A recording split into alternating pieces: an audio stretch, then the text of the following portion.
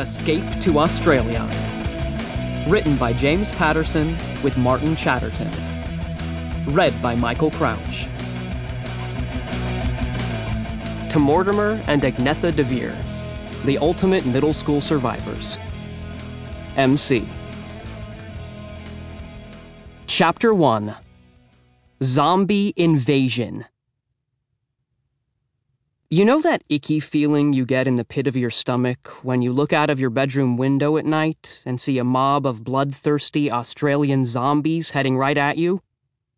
No?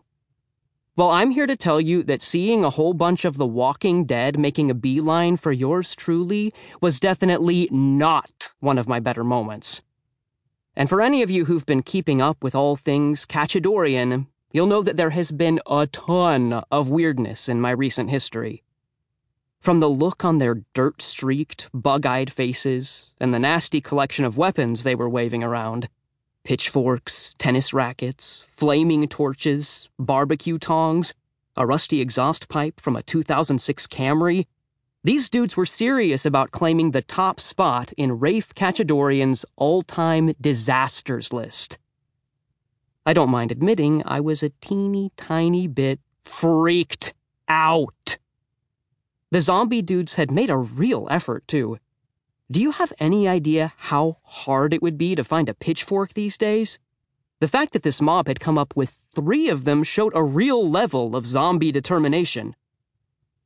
Despite the pitchforks, there was, however, one tiny ray of hope that I could cling to. Maybe it wasn't me they were after.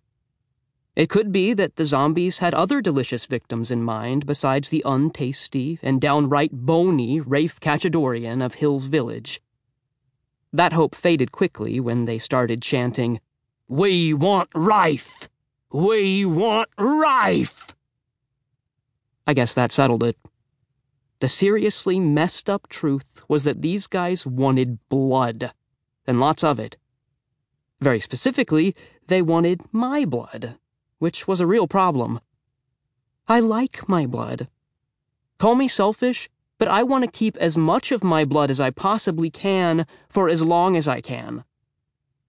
In a weird way, though, a small part of me was kind of proud. It takes a lot to make that many Australian zombies mad. But I, Rafe Cachadorian, had managed it in just a few short weeks. Ta-da! 3 weeks ago, I didn't know a single person in Australia, let alone a zombie. And now I had a baying mob of the undead at the front door. Not bad when you think of it that way. I'm Rafe, by the way. On a good day, like a really good day, I look really cool. But usually, I look a little more ordinary. Okay, I know what you're probably thinking about all this zombie stuff. That it sounds super exciting and majorly awesome, but why should we listen to a single word you say? Which is totally valid. But to explain everything, we'll have to go back. Back through the mists of time. Back to the very beginning of the story of how I ended up in this predicament. Yep. We're going to middle school.